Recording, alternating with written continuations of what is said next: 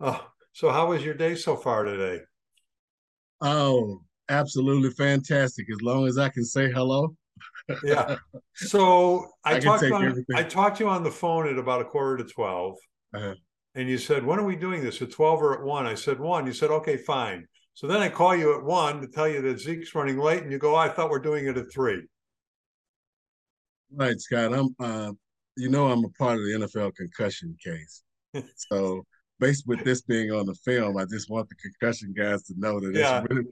I'm not giving into that. You're part of the aging case with me. Now you're accepting that that's what really happened. Who Oh knows? yeah, You're just that's what. accepting it. You can't be so sure that I knew what I'm talking about either. So anyway, all right. Here's Larry Mallory. I'm Scott Farber. Voting is Tuesday. Larry, are you going to be a poll watcher? You could just say No, yes or no. yeah, no, I don't. I'm not if I'm be a poll watcher, but I'll be definitely voting, and we're definitely supporting the NFL PAs in every city across this country is supporting voting, and we're anybody that we can help to vote to go out to vote. If people need rides or anything, some of those things are available through the Players Association and through the alumni. So you're and right, Scott. and Larry is serious because I know he gives rides to the Arlington State or AT&T Stadium where the Cowboys play. You get those That's fans in the park. Mr. New York Giant is making sure the Jerry Jones is full every Sunday. yeah. Well, Mr. New York Giant, but Mr. NFL as well. So Yeah, yeah, I know you are. I God even like bless the you for Bears. I even it. like your Bears. You should. What's wrong with my Bears? How much time do we have?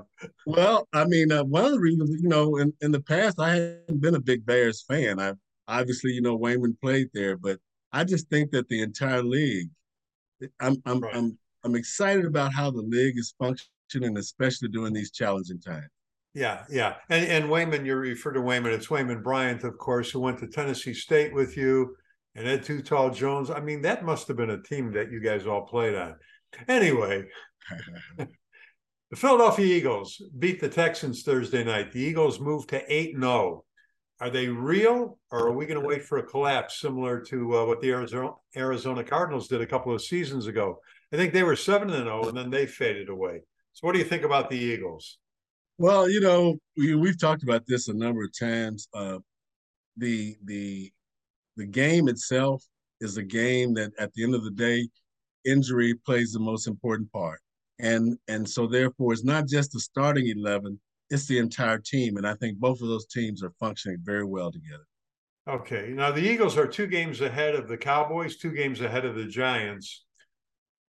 Who's winning the NFC East?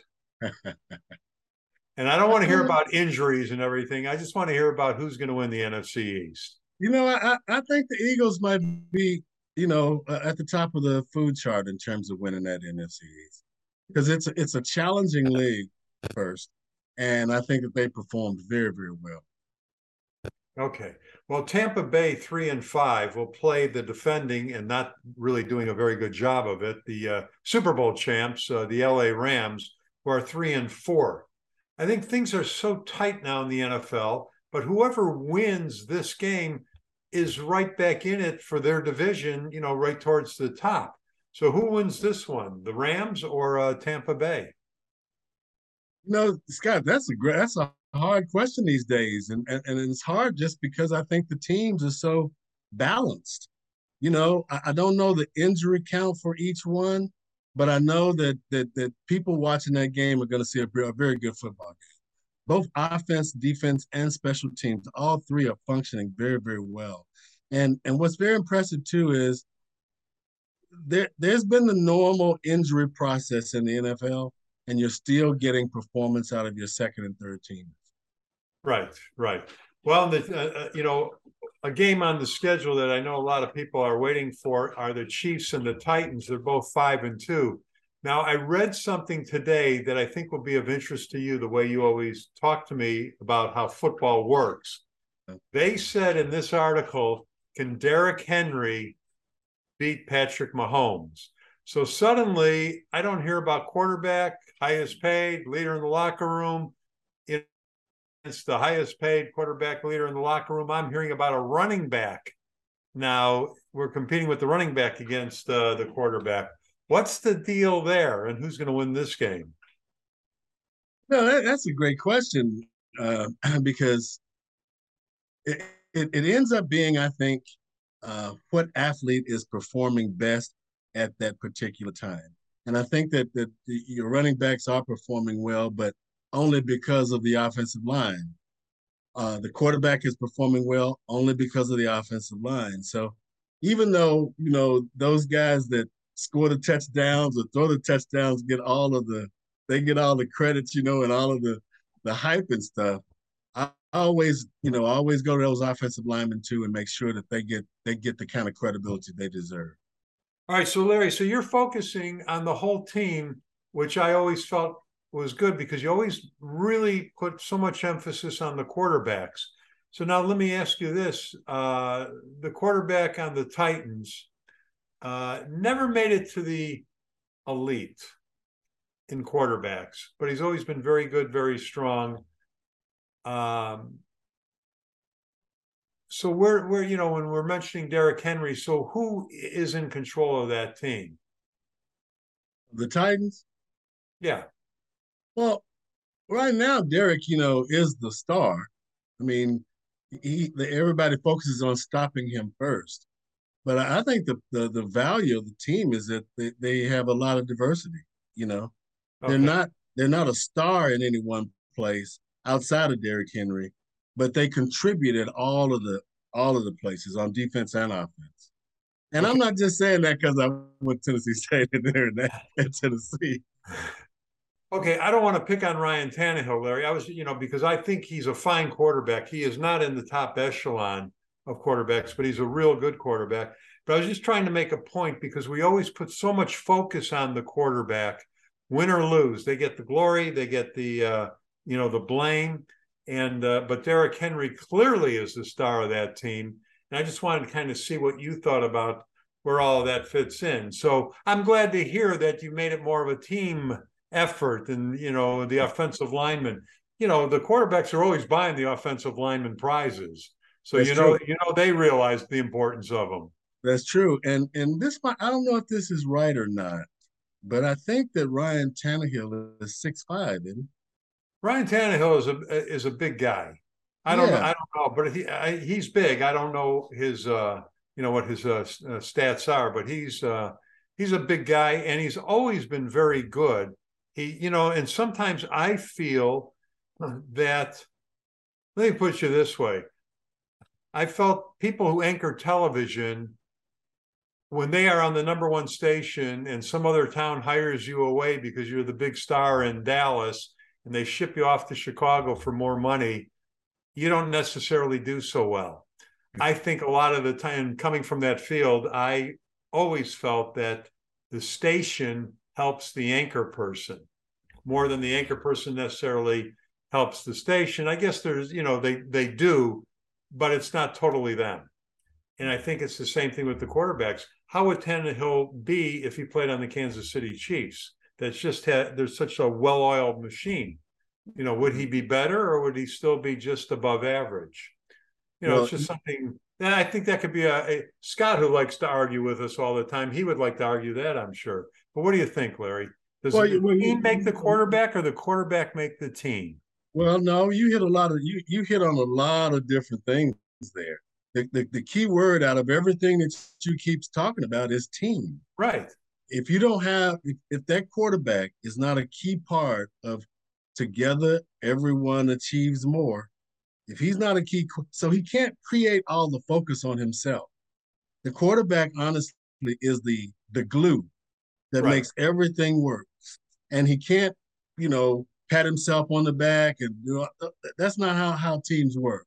And not the quarterback is not only, I think, effective for the offense, he's also very effective for the defense. You'd be surprised how much that quarterback is talking to defensive players on that sideline doing and congratulating them on the things that they do because they're putting the ball back in his hands. Well, and the defense also wants him to eat up some clock too, so they can catch their breath. Yeah, you know, yeah. when they're on the sideline. They don't want to get tired out. Now, we're No talking a lot sure. about the quarterback. In our last podcast, at the end, we showed a clip of Cleve Roberts, getting emotional and breaking up a little bit, talking about Steve McNair, the quarterback there, and you wanted to make some comments about Steve, great quarterback for Nashville. Great quarterback. And I did some research. I didn't, know everything that went on in his situation. Um, but Steve McNair, okay, his wife shot him, Right. right? And uh, and then shot herself, Yeah. right? Yeah, I think that's how it went. I know he was murdered by her, and I think you may be right. I think she might have shot herself afterwards. Yeah, yeah. So, I mean, what an NFL quarterback's life in America is impacted by capitalism. They have a lot of money, Right, they're the top players on the team. They should be in good condition. There's so much more to this story. For your wife to shoot you in the head, and I think it was in the bed or something. right, But right, but for your wife to shoot you in the head, there had to be a lot of things going on prior to that happening right, that possibly could have changed this whole thing. That right. that that was just upsetting for me, Scott. It What was what do just you think about it? well, it's just a tragedy when anybody gets shot, and then Yeah, with somebody who's in the limelight, it kind of brought that town, Nashville, to its knees for a while. And it took a while to recover from. And you could see the emotion in Cleve when he was talking about how Steve bought him 10 Super Bowl tickets because he wasn't making a lot of money playing on the line in Tennessee. And I don't know if he was even a starter. He might have been a backup. Steve just wrote him a $45,000 check so he could get 10 of his family members to come to that Super Bowl game. So it's just, yeah, you never know what's going on in the lives of people. But, he surely is missed, in the NFL and, of course, in Nashville. Well, let's go to a little happier mood. Let's go to a happier mood. This can make me happy. The Packers are 3-5 this year. I gotta love it. They're playing Detroit, who has won one game. Can the Lions pull off the upset and beat the Packers? I always go back to this, and you're going to remind me of it too. But I don't know the injury report on both sides. However, Oh, here we go uh, with the injury report. You gotta well, play the we're in the game. middle. They got to play the game. We're in the middle of the season, and this is when that injury report is very impactful in terms of the productive players, the wide receivers, the running backs, and the protected players. But all in all, you know, I um I still like Green Bay. I still like Green Bay. All right. Well, How now about you? I don't like Green Bay, I know period. you was gonna say So, that. I mean, no. The thing is, as much as I don't like Aaron Rodgers because he's beaten the Bears 8,250 times in a row now, as much as I don't like him, when you watch the videos of him showing up at a kid's house where the kid has cancer and he spends a day with him, it's hard to dislike this man. Yeah, You yeah. know what I mean? So when you see stuff like that, you go, oh man, you can't dislike him. So I only dislike him 3 hours a week, I guess. That's a good one. I like that. I like After kickoff. And when the game is over, then I could like him again. All that's right. right. So we have the World Series going on in baseball.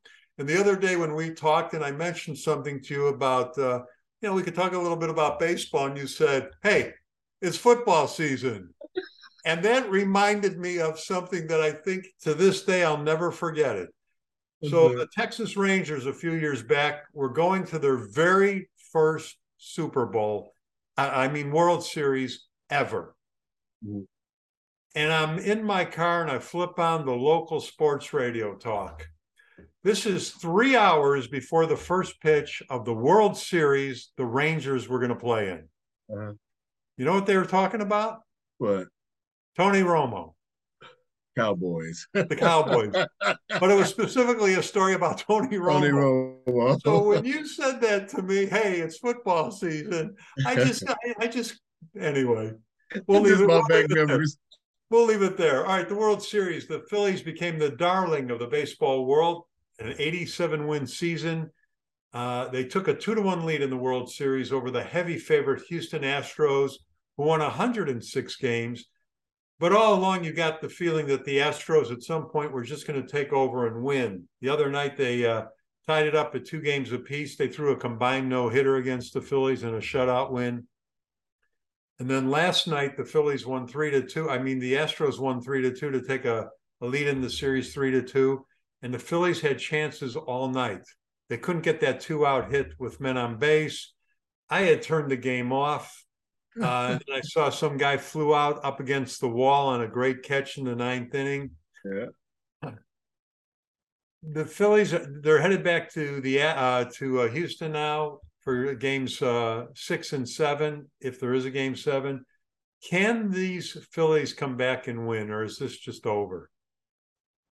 Oh no, I think they can come back and win. They're well, they're both. It's hard to go to look at either one of those teams and see where the weakness is. I mean, those are some good teams. They made it along. You know what, Larry? What I see, it's unbelievable to me how every pitcher that comes in for both teams really throws the ball over 100 miles an hour. That used to be Chapman's specialty. He was the guy in the league who would throw the ball 100 miles an hour. Yeah. Now it's like if you don't throw it 95, you're not gonna be able to overpower anybody. And I think we talked about this a little bit. When your pitchers now are falling off the mound at 6'4" and 6'5". And yeah, so they're actually standing about 53, 54 feet from home plate when they release the ball. That's right. That's right. I mean, it's unbelievable the power that they have. But I think, like even last night in the 8th inning, I guess the Phillies had 1st and 3rd and 1 out, and they were down by a run. Now they made it 3-2, and they couldn't figure out a way to put the ball in play to get a run in. You know what I mean? And that's why I look at the Astros. They look so calm, so cool, and it's like no big deal. So we'll go home to Houston and win it, and that'll be fine. So we'll see. I became a Philly fan. Look at Schwarber's on the team. He's from the Cubs, so I was kind of pulling for Schwarber. It would be nice for Bryce Harper, and it would be nice for Houston too. I mean. But they have that one kid, Abreu, who comes in the pitch. He's like 19 years old. He throws the ball 101 miles an hour every pitch. Yeah, that's right. Anyway, all right, let's bring him in. It's trivia time. Come on, right. Zeke, Scott, our producers. Where are you? All right, Zeke. I'm going to have you go first. Okay. New York Yankee Don Larson. He has a claim to fame, Zeke. Do you know what it is? Nope. No, I know he will. Scott, do you want to steal? No, I'm gonna leave that one to Zeke. Holy cow! I can't believe it. All right. Did either of you guys watch one of the Philly games? Did you see the no-hit game? I didn't watch that game. I watched the game yesterday, though. Okay. Well, the other day, that combined no-hitter for the Phillies was the second no-hitter in baseball. Don Larson, his claim to fame is on October 8th, 1956. He pitched the only World Series perfect game. I'm sure you guys have seen the YouTube video of him running, and he's like well over 6 feet, and then he jumped into Yogi Berra, the catcher's arms. Yogi was a short, stocky guy. Anyway, all right, so that was my question for Zeke. And then Scott, I was pretty sure you were going to know he did that. So the question for you was, who did he pitch that game against? And I'll give you a hint. It was their arch rivals. It was a World Series game, you said? Yes, that's what I said. The Mets. I'm gonna go with the Mets. Yeah. Well, the Mets came into being after that World Series, but it was against the Brooklyn Dodgers. Dodgers. And it was Game 5, and the Yankees went on to win that series in 7 games. Okay, well, I feel badly that we broke your guys' streak with something that's been talked about recently. So goodbye, go back into hiding. Oh, wait, Larry's got a question. When did the Dodgers move from Brooklyn to Los Angeles? I don't really know, but it was shortly after that. What do you guys? Will you look it up? Look it up, Zeke. Are you already looking it up? I'm not, but I think it was like 1950. Well, it couldn't have been because this was 1956 when they were still in Brooklyn. One of you guys, just look it up real quick. Just Google it. It was in 1957. It was in May. Yeah, I knew it was shortly after that series. Okay. Yeah. All right, guys, go away. Thank you. Next week, I'll make it easier on you. I feel so good that I finally fooled you guys. And my favorite, something closer to when we were alive, maybe. Right. Something. Oh, here we go. Youth is wasted on anybody that's younger than me. I got to experience that game. Probably, I wasn't even close to being alive. I give Zeke a pass, Scott, because Zeke will tell you he's not the biggest baseball fan in the world. But Scott, you're Mr. Baseball, and you know all these stats and everything. So I'm gonna rib on you a long time over this one. I figured you were gonna rattle off the year and who they were playing and how many spitballs he threw and all that stuff. All right, I'll give you one other quick one, Scott. Who was recognized as the greatest left-handed pitcher for the New York Yankees? All right, guys, I'm going to say goodbye. I don't know. Bye, guys. See you later. Thank you. All right, Larry, let's get back here. Kyrie Irving. Got to ask you about Kyrie. Kyrie Irving and the New York Jets are each paying a $500,000 fine. This was for Kyrie posting a link of a film that was filled with anti-Semitism. Right. He missed a lot of basketball last year because he refused to get a COVID shot. He missed half his salary. He's now suspended for 5 games for his continued speaking on this anti-Semitic issue that went on. I don't know if he'll be loses money during the suspension of those 5 games or not. Yeah. So I got to ask you, first of all, this is a very beloved player. He dresses up as the old man and goes out there and plays basketball, against young kids on the basketball court. What's going on with him? Why is he willing to be like this? And are they just making so much money that they don't care when they don't make more money? I mean, is there any explanation for this, or is it just? I think finance is important, but first thing is I've never known him as a great player. I known him as a good NBA player, but I've just really never known him as a great player. Someone that's, maybe you follow him a little bit more than I have. But, yeah, no, he is a great player. There's no question about it. Okay, but I'm just concerned about why why he's in this situation. Why does he get himself into this? And even the COVID thing was a big deal that he wouldn't take the shot. Yeah. I guess they wouldn't let him. He couldn't go to road games because some cities you had to have a COVID shot. Yeah. Or maybe it was he couldn't play at home. I don't know where it was, but he only played half the year until they lifted the COVID bans on him. I mean, it's just crazy. And then this thing, it's like they know they're in the limelight, and they know they're leaders in society. It's just, Charles Barkley always say, I didn't ask to be, the role model for your kids and everything. And there's a lot of truth to that. It's just a difficult situation. I guess I'd like to be making that kind of money and decide if I didn't care enough where I could get suspended. All right. Well, listen, we're going to have to leave till next time. But I want to leave tonight with another clip from Generations Broadcasting's archives. This is going to go back to 2017. And Larry is going to probably hurt me after he sees what I'm going to be putting up here. These are some of Larry's finer moments. I saw this the other day. We had done it on one of our blooper reels, and I left me out of the bloopers. I just made it about you.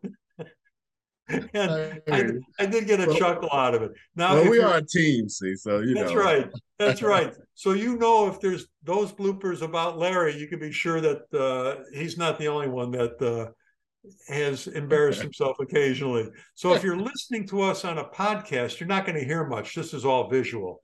So you might have to go to generationsbroadcasting.com and go to podcasts to watch it, or of course, Generations Broadcasting YouTube channel and watch it.